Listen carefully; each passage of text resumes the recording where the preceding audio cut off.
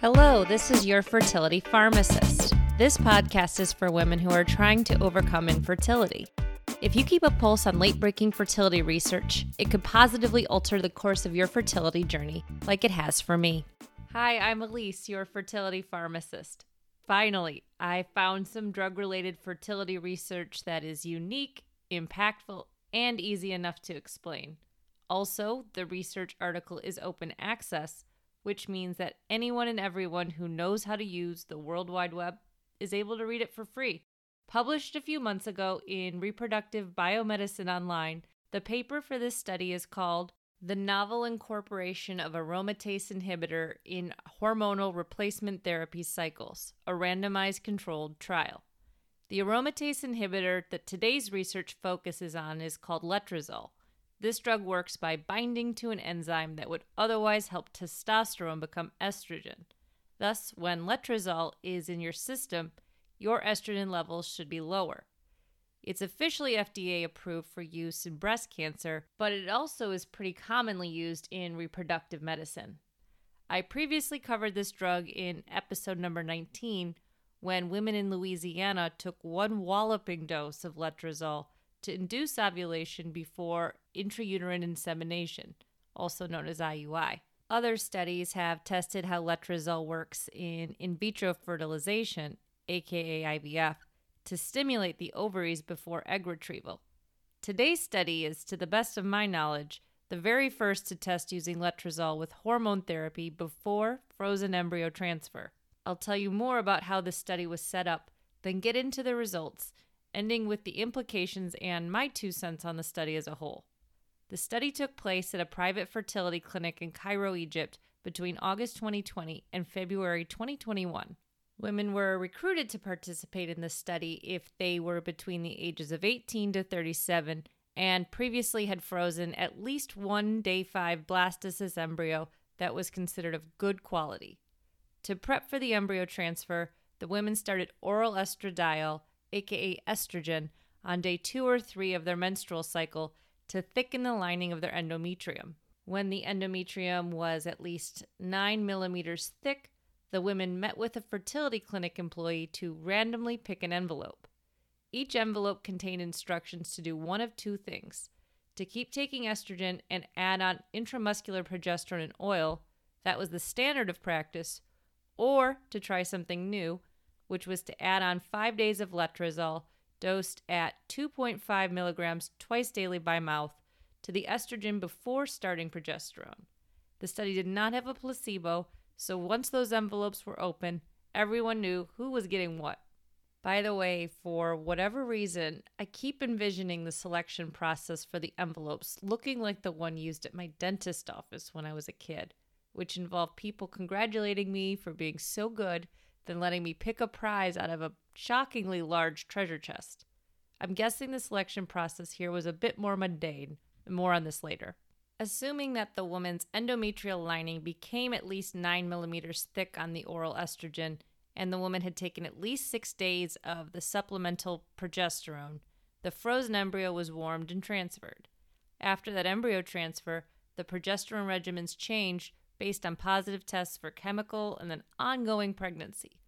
Ongoing pregnancy was the primary outcome being assessed in this study, and ongoing was determined here as the fetus reaching at least 12 weeks and having a detectable heartbeat. That is the gist of the study setup. If you want more details, head to the show notes. For the first time in a while, I took the time to write up what went on in the study. Time to get into those results. There were 55 women who finished the study in the letrozole group and 54 women in the group who did not take letrozole.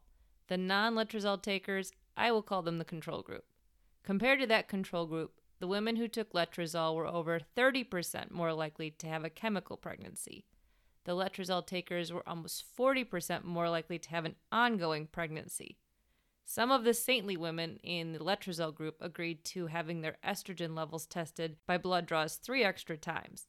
Overall, the estrogen levels in their blood dropped after using the letrozole, but the estrogen levels partially rebounded again by the time of the embryo transfer, and that was presumably 6 days after that last dose of letrozole. The researchers were testing the estrogen specifically in the letrozole group because, as mentioned earlier, letrozole should have dropped the estrogen levels, and it did. However, the authors believe that the letrozole still kept working, even though it should have already cleared from the system by the day of embryo transfer based on the half-life of letrozole, around 48 hours. They suspect that the letrozole may have left the blood, but it didn't leave the endometrium. They base this not on their own work, but on endometrial morphology and microscopy work published in a 2005 Chilean study. Though they admitted they ultimately didn't know how it works, they concluded that yes, adding letrozole as they did to hormonally supplemented frozen embryo transfer cycles increases the probability of pregnancy. I calculated how many women would need to be treated with this protocol of letrozole to improve ongoing rates of pregnancy, and per my calculations, 5 more women would need to be treated with letrozole to achieve 1 additional ongoing pregnancy. Given that letrozole is relatively cheap, safe, and easy to take, adding letrozole to hormone therapy before embryo transfer doesn't seem unreasonable. I appreciate that the study had enough patients so that potential statistical differences could be detected, and they were. On the other hand, there was a study flaw I mentioned earlier while I was going down memory lane to the dentist. The sealed envelope method of randomizing patients to treatment groups is notorious for its potential to compromise a study's integrity. Depending on the envelope, it isn't hard to pop it open, then reseal it, or to hold it up against a bright light and see what the contents are inside. You'd think that study investigators would have better things to do than lurk around sealed envelopes, trying to influence which patients go into which groups, but a review showed that clinical studies that did not adequately conceal from investigators how patients are randomized, that there was a 40% increase in effect for the active treatment. I'm not saying that happened here, but the write-up of the study neglected to mention one of the key criteria to having high-quality envelope concealment, which was whether the envelopes had additional security measures, like being covered with tinfoil so they couldn't be read. The study said who created the envelope and who opened the envelope, but we don't know anything about the envelopes themselves, except that rumor I'm starting about them being stored in a treasure chest. Overall, this was an exciting first look at a new role for letrozole in helping women conceive. Clearly, more studies are needed, studies that blind the investigators, hopefully the patients too, to which groups they're in, studies that see if the women actually take pregnancy all the way to birth with this way of taking letrozole, and finally, if these results apply to women who are on different dosing regimens of estradiol and progesterone. As I mentioned before, I geeked out and did a ton of background research on this topic, so check out the show notes for related links, study details, and of course, a link to the study itself. That concludes today's episode. And if you read the study too, please reach out to me. Let me know what you think at www.yourfertilitypharmacist.com. This is Your Fertility Pharmacist. Thanks for tuning in.